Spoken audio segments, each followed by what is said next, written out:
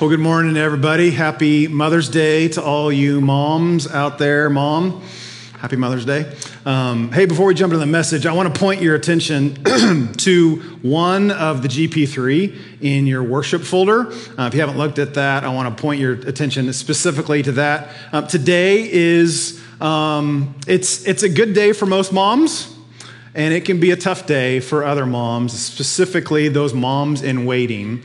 And we wanted to do something special to come alongside moms in waiting that are a part of our church and maybe who aren't even a part of our church by taking part in a campaign called Make a Change through Lifeline Children's Services, an organization that we love and we want to support. And so if you want to help us in this, it's real easy. Go to the lobby. In the lobby, there's a table with some baby bottles on it. You take a baby bottle. You take it home, you fill it up with change. Some of you take it to your car, you fill it up with change, and you bring it back by Father's Day. That's pretty much it. We're just going to try and fill up as many of those baby bottles as we can with change. Those will go to Lifeline Children's Services to help in pregnancy support and adoption services. And you might not know this, but there are actually a lot of families at Grace Point that have utilized Lifeline services. So this is kind of near and dear to our heart. And we would love for you to help us with this campaign if that's something that you're willing to do. And we'll move on with that. So check it out on your way out the door today, okay? All right, part 3 in this Life Apps series, talking about the importance of doing, not simply the importance of hearing. We started this series in part 1 by looking at a verse that was written 2,000 years ago, this text from 2,000 years ago that's just as relevant today. It's just as uncomfortable today for some of us than it was 2,000 years ago, because James kind of points at an issue that happens in almost every church every single Sunday. And here's what he said. He says, do not merely listen to the word and so deceive yourself. James sees and knows about and has connection with this community of Jesus followers who would show up much like we show up sometimes, and they would hear preaching, they would hear messages, they would hear the Bible being taught in such a way, maybe in a small group or under a tree outside of Corinth or wherever it was. And they would do what we do many times. They would hear it and they would go, ooh, that's really good. Or they would hear it and they would go, I really need to do something about that. And then they'd walk away and they wouldn't do anything with it. And James says, you're deceiving yourselves if you think that's doing you any good.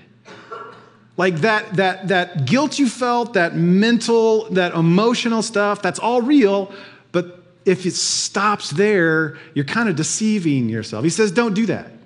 Don't merely listen to the word so deceive yourself. Do what it says. James would say, buying a can of paint is useless if you don't apply it. He would say, purchasing a Peloton to put all your laundry on is useless, right? Signing up for Koloff Fitness, great. But unless you go, it doesn't do you any good. Buying a book on nutrition or health, great. But if you don't read it and apply it, it's not going to do you any good. So for these few weeks, we're just going to talk about 5 very specific life applications that don't go on your phone, but can go in your life that Christians are supposed to apply. So last week, Pastor Bob started us off with the app of forgiveness, right? And so if those of you were here last week, or maybe you watched it online throughout this week, I want to see if you remember the bottom line. Help me out. What was the bottom line for last week? Forgiven people.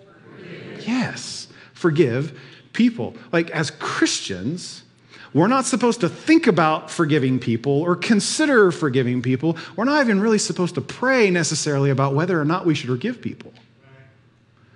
We're supposed to forgive people because we've been forgiven, and no servant is greater than their master.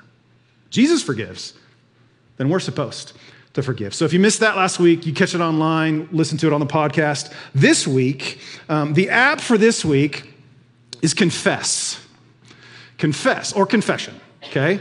And the second I say that, there are all kinds of images and ideas going through your mind depending on your church background, right? So if you're Catholic, if you were raised Catholic, the thing that's going through your mind is the sacrament of penance. You were taught that, after you're baptized, if you wanted to be forgiven of your sin, you need to go talk to a priest and he's going to absolve you of your sin. For Protestants like us, the system is a little bit different. You were taught that you had direct access to God. You don't need a priest. You could get in your bed every night, or if you're really committed, kneel beside your bed at night, and you could confess all of your sin, and God will you tell him all about it, and if you're honest, you kind of feel superior to the Catholics because you can skip the middleman, right? There's a little bit of superiority in us that started with the Reformation, right? And I can make fun of us because I am one, right? But here's the deal. In all religious systems, the Catholic system, the Protestant system, the Baptist system, the Presbyterian system, whatever it is, even outside of Christianity, in all religious systems, there is a way in which people try to outsmart God when it comes to confession. The Protestant one goes like this. We think God is such a sucker that once I've confessed my sins, it's like he just forgets about them. He just completely forgets, and when I sin again, he thinks I'm doing it for the very first time. Right? It's like confession is the magic eraser, and 1 John 1:9 is the code to unlock the process. In the Catholic system, it's not the way it's supposed to work or the way it originally worked, but for many Catholics, penance is really about emptying out my sin bucket so I can take it and go fill it up again. And that's not just a Catholic thing, that's a Protestant thing too. In every religious system, when it comes to confession, there's this game, there's this ploy to try and outsmart God. But here's the problem with that. Trying to outsmart God is a sin. It's actually one of the big 10. It's one of the 10 commandments. It goes like this: thou shalt not take the name of the Lord your God in vain. And we think that's about not using God's name as a cuss word, which I don't think that's a very wise thing to do. But that commandment is about so much more. It is about connecting God's name to something God has not connected himself to. And when we use confession as this little game, that's exactly what we're doing. We're trying to outsmart God by connecting his name to something he has not connected himself to. So you just need to know, when you confess your sins to God, and I'm mainly talking to those of us who are Protestants here for a second, okay? When you confess your sins to God, he does not forget your sin, okay? And you know how I know that? Because your mama won't let him. And your brother won't let him. And your ex won't let him. And your neighbor, your friends, all the people around, they're telling God about your sin all the time, right? And it's not like God's going, he did? I'd totally forgotten about that. He confessed that until you told me again, right? No, that's not how he knows. I made that up, okay? And I'm sure people do remind God about your sin, but that's not how he remembers. Scripture doesn't teach that God forgets. There are a couple of verses that have been twisted to make it sound like that, but he doesn't forget. He doesn't forget our sin. And I point all of that out to highlight this idea that we have totally misunderstood the practice of confession. That's somewhere along the way, and I can't honestly tell you where, but somebody taught us, or we just assumed, we picked this up, this idea that the reason we confess, like the practice of confession, is to relieve our guilt or to clear our conscience in some way, because I feel bad about me for what I did. Or I feel this distance between me and God. How do I get rid of that? How do I get rid of the guilt? How do I get rid of that distance I feel? I know. I'll just confess it to God. God, I just want to confess my sins to you so I'll feel better. Or if you're Catholic, I'll go to the priest and I'll tell him so I can feel better. We think confession is about our guilt relief or clearing our conscience. But then you actually open the Bible. You open Scripture, and that is not what you find at all. In fact, you just do a word study around confess or confession. There is not one time in Old Testament or New Testament where the idea of confession and conscience is combined. Not once. Not one time is it about conscience. But what you do find, and we're going to look at some passages here in a minute, what you do find is that genuine confession, real confession, biblical confession, it's not like the last step in the process. Genuine confession serves as the first step towards something else. Repentance and reconciliation. And repentance, like that, if you're Catholic, you know this. The word penance came from the word repentance. And at the very beginning, like in the old days, you were really only allowed, the whole idea of penance was to tell the priest one time that you sinned, and the whole idea was you weren't going to do it again. And that's been twisted. Even Protestants have twisted this. But biblical confession is not, I'm going to have this secret meeting between me and God. Biblical confession is, I'm going to tell God I'm sorry, and then I'm going to come to you and tell you I'm sorry, and then I'm going to make restitution. I'm going to repent, and I'm going to make reconciliation, whatever that looks like. It's not telling God I'm sorry over and over and over again for the same thing, but never change, but I feel better about myself. When you practice confession the way it's taught in Scripture, it's honestly a little threatening. It's a little uncomfortable, especially to us Americans. It's uncomfortable, it costs something, but the result, which is the point, the result is always change, because genuine confession always leads to genuine change. Genuine confession always leads to genuine change. And the reason we know that is because the majority of teaching in Scripture about confession is not about confessing to God. It's almost always attached to confessing to the people we've sinned against, or the people that can hold us accountable to the change that we want to see in our life. And there's repentance, and when necessary, reconciliation. So I just want to show you the examples of that from Scripture. And the first one is actually going to come from the Old Testament, okay? So in the Old Testament, when God rescues the nation of Israel from slavery, they don't know anything about anything. They've been a slave nation for 400 years. They know how to work really hard. I mean, every single person who came out of slavery in Egypt, all they knew was, yes, master. Yes, master. I don't have an opinion. Because yes, master, I do what I'm told, when I'm told, every single day for 400 years. So when they come out of slavery, God has to give them some social order. This is how it looks like to live in a society that's free. And part of that was confession. So Numbers chapter 5, Numbers 5, if you want to follow along real quick here, here's what he taught them about confession. The Lord said to Moses, say to the Israelites, in other words, here's how we're going to handle this. Any man or woman who wrongs another in any way, it could be a verbal wrong, steal something, physically hurt them, anybody who mistreats someone in any way, and so is unfaithful to the Lord. Pause. God told them, if you mistreat someone else, you're being unfaithful to me. I'll say it again. If you mistreat somebody else, you're being unfaithful to me, which we like to split, don't we? We like to say, man, God and me are cool. I hate her. But God and me, we're so good right now. I mean, Bible time and worship time, it's so good. I can't stand her. I don't like him. I'd really like to punch her, but me and God. God says, no. If you hate her, you're not good with me. Those two things are combined. From the very beginning, God says to Moses to tell the people, make sure everybody knows, if you treat each other badly, you're being unfaithful to me. Those two things go together.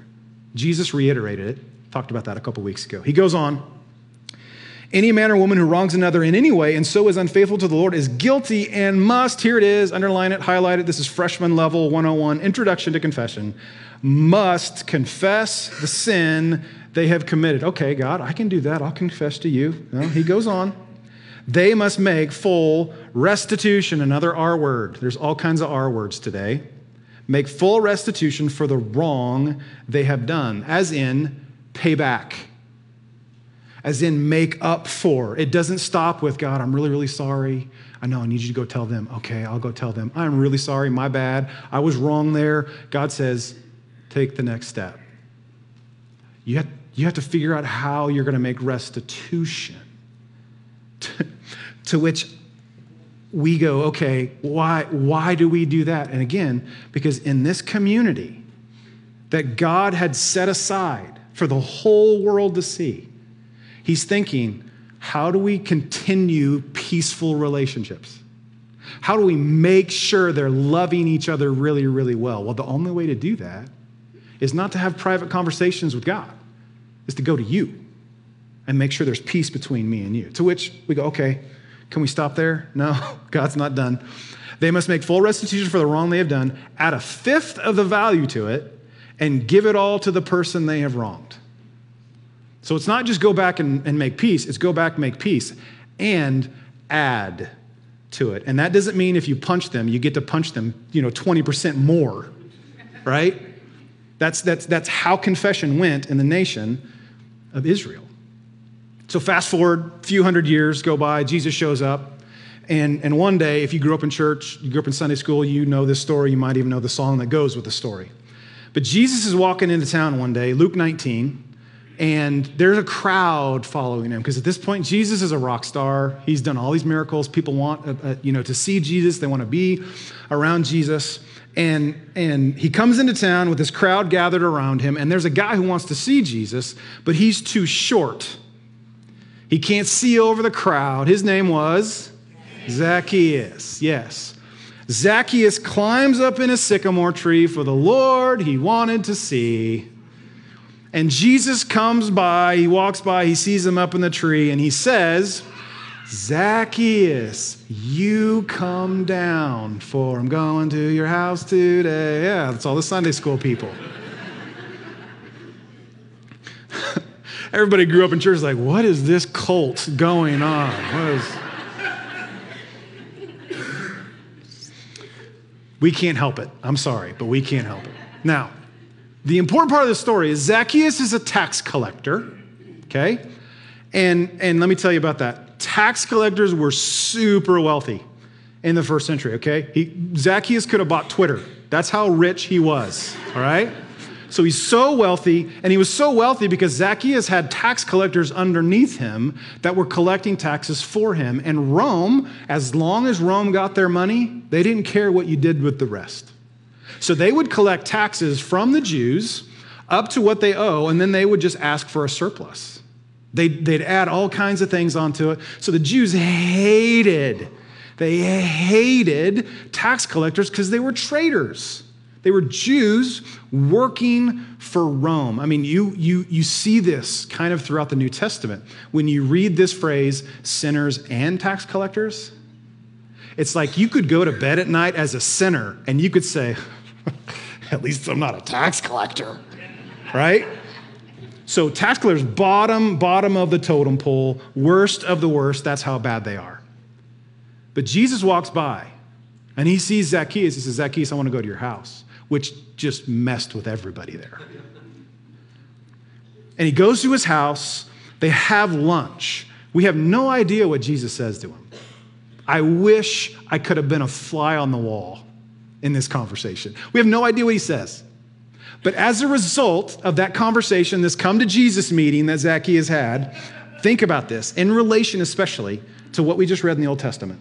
Here's what happened. But Zacchaeus stood up and said to the Lord, talking about Jesus, look, Lord, here and now I give half of my possessions to the poor, and if I have cheated, someone in that audience went, if? Bro, this is what you do. You cheat for a living. But Zacchaeus says, if I've cheated anybody out of anything, I will pay back, not 20%, I will pay back 4 times the amount. So Zacchaeus says, I'm going to confess, I'm going to own up to what I've done, I'm going to repent, I'm going to stop doing it, and I'm going to make restitution. I'm going to pay everybody back that I've stolen from. Listen to Jesus' response. And Jesus said to him, Zacchaeus, don't get carried awayeth. Thou hast confessed, and it is enougheth that thou hast confessed thy sin to me in private.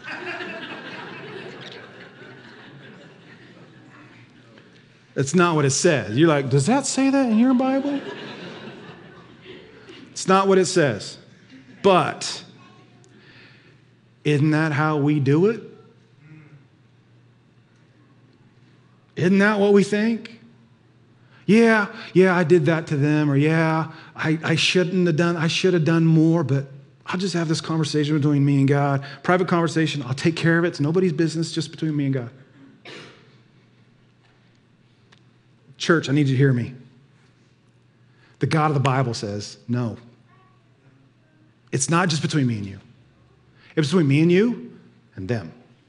Whoever you wronged, whoever you hurt, whoever you mistreated, they're a part of this too. Here's what Jesus actually said, just so you don't think I'm a heretic. Jesus said to him, today, as in right now, salvation has come into this house because this man, too, is a son of Abraham. He says, that's what confession looks like. Genuine confession leads to genuine change. And Zacchaeus is the perfect case study for this, because if he's going to go to all the trouble of giving away half of his possessions, which he stole anyway, if he's going to track everybody down he's robbed, pay them back, plus 4 times, what is Zacchaeus not going to do again? He's not going to steal. He's not going to be lazy. He's not going to do it wrong, because genuine confession leads to genuine change. One more passage from the guy who got us into this from the very beginning. James is the only person in the New Testament who specifically commands Christians to confess. Listen to what he says, James 5:16. Therefore, confess your sins, read this next part out loud with me, to each other. Say it again, to each other. James, if I start confessing my sins to each other, that's going to complicate my life. I like the version where I just confess to God, or maybe a priest I have a casual relationship with, but if I start confessing my sins to each others, I'll have to stop doing it. Therefore, confess your sins to each other and pray for each other so that you may be healed. Now, in the context of what James is saying here, he is not writing this to a religious hierarchy. He's not writing this to a religious system that doesn't come for another 300 years.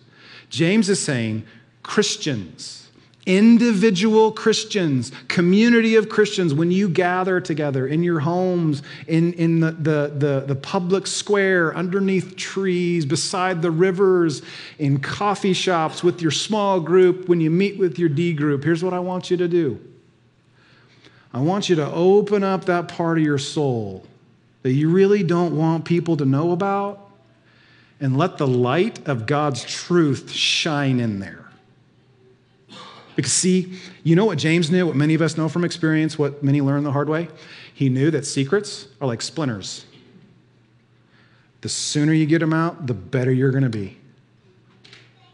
Get them out as quickly as possible. The best thing to do with the splinter is to get it out. The best thing to do with secret or ongoing sin that keeps on happening over and over and over, and you've told God you're sorry over and over and over, and God says, I know you're sorry, but you don't have to tell me you're sorry anymore. Let's just skip that.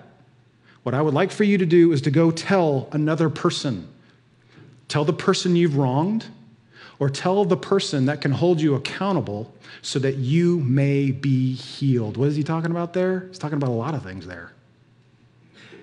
But that's where confession comes from. Genuine confession always leads to genuine change.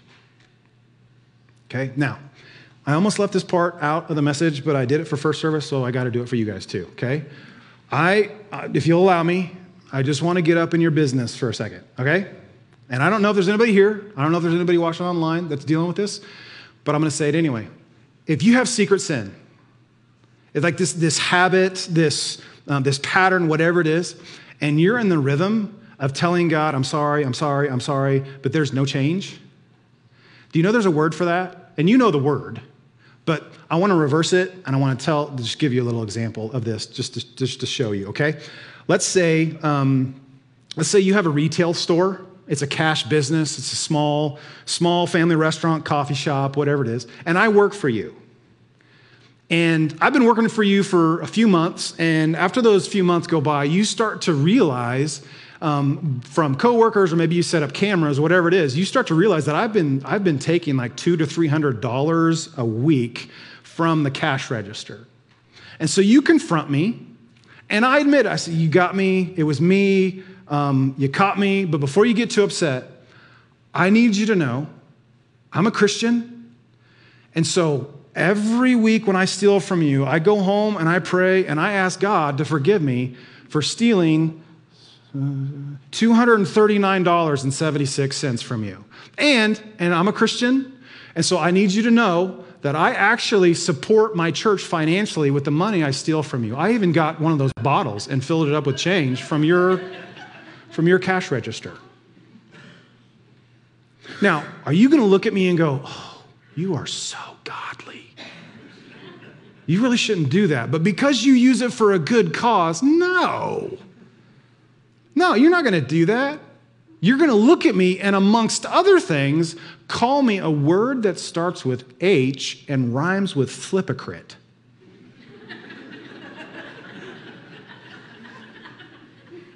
I don't know another word that rhymes with hypocrite. You're going to call me a hypocrite because that's what I am. I'm playing the game. I'm leveraging God. I don't want to change, but I don't want to feel bad about myself either. So I'm just going to confess it to God so I don't have to stop. That's a hypocrite. But there's another category. Maybe you'd say, okay, you're right, Tim, busted. You got me. I got secrets. I got this little game I play with God. I got my system set up. My wife doesn't know. They're in different cities. I got it all worked out. I know it's wrong. I've admitted to God it's wrong, and I thought maybe he'd give me a little credit because I admitted it was wrong, because at least I'm admitting it. But I'm not planning on changing anytime soon. I'm just not. And if that's you, I have a suggestion for you. And I'm not being facetious. I'm not being sarcastic. It's going to sound like it, but I'm not. This is what I suggest or would encourage you to do. Quit playing that little game, with that little confession game, and just start praying prayers that are honest. Just start praying, dear Heavenly Father, you saw what I did today, and I just want to let you know I'm going to keep doing it. In Jesus' name, amen. And you say, I can't pray prayers like that. Why not? Chicken? You know, like, come on. Come on. At least pray real prayers. At least be honest with yourself and honest with God. But don't live in the fantasy world of thinking that God's going, well, at least he admitted it. What do you mean, at least he admitted it? It's God. It's not like he's going, man, if his wife wouldn't have told me about that, I wouldn't have known.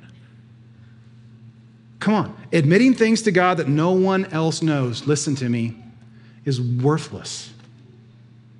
It's worthless. You deceive yourself. You're trying to deceive God. You're deceiving your family or whoever else is involved. Just be honest. Just say, dear Heavenly Father, I know better. I shouldn't. I'm sorry. I'm going to continue doing this, but I'm not sorry enough to stop. I'm not going to play the confession game anymore, but I'm also not going to stop. And that sounds a little extreme, but here's why I suggest that. And I'm serious as can be. Here's what I know.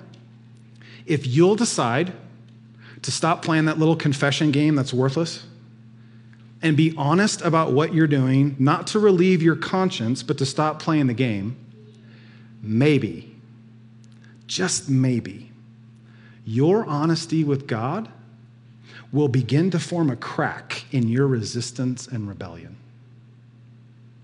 Maybe. And maybe, by God's grace, you'll get so sick and tired of your duplicity and so sick and tired of that distance you feel, so sick and tired of the deceit. Maybe one day you'll be willing to genuinely confess to the point it produces genuine change. But if you're already there, like if you're already sick and tired of all that, confession's a pretty simple thing. You just admit what you've done to the person you did it to.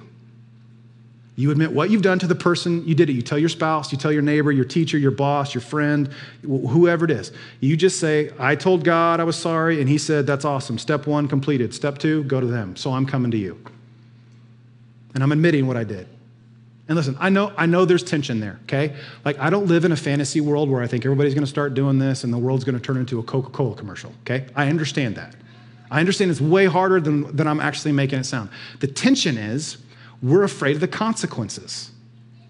We're afraid of what's going to happen. We're afraid of what might happen. We actually fear the consequences of confession more than we fear the consequences of concealment. We're afraid what they're going to say, what's going to happen, what am I going to have to stop, start, change. We fear all of that more than we fear the consequences of concealment. But, and you know this is true, the consequences of concealment are far worse than the consequences of confession. And you say, Tim, you don't know my wife. You don't know my boss. You don't know my mom. You don't know my brother. When I tell them, I get that. I'm just telling you, secrets grow. They get stronger.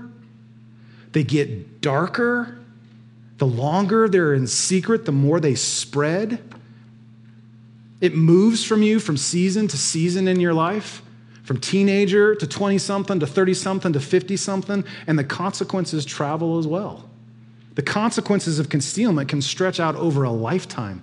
The consequences of confession are immediate and local. So come on. Christians, especially Christians, it's what we do. Confess. Confess, and not just privately to God, to one another, to the people we've wounded or offended, because at the end of the day, genuine confession always leads to genuine change. So let me ask you, and then we're done. You've been telling God about it, and you feel like you need to tell him about it. There's nothing wrong with that, but there's no change. There's no freedom. You're not a different person. You're just a church person with a secret sin. You've arranged a little game with God, and you don't want to be. In fact, you don't even like them. You don't even like hypocrites. But you kind of become one. Come on, let me ask you, what do you need to tell? And who do you need to tell? What do you need to tell, and who do you need to tell? And did you know, if you're willing, if you're able, if you're ready to decide, you know what? I think it's time to fear the consequences of concealment more than the consequences of confession. And you open your soul to the light of God's truth, to people you trust. We're not going to go row to row and have everybody do this right here. That's not how this is ending, okay? To people that you trust, that people that are trustworthy. That might be the thing that God uses to change your life for good. And then you just get in the habit of it. You just get in the pattern of it. It's part of the sequence of events that brings us to the place of real change, because genuine confession always leads to genuine change. What do you need to tell? And who do you need to tell? And it's not a one-time thing. This is a habit for us as Jesus followers. This is how we get the splinters out over and over and over again. What do you need to tell? And who do you need to tell? Let's pray.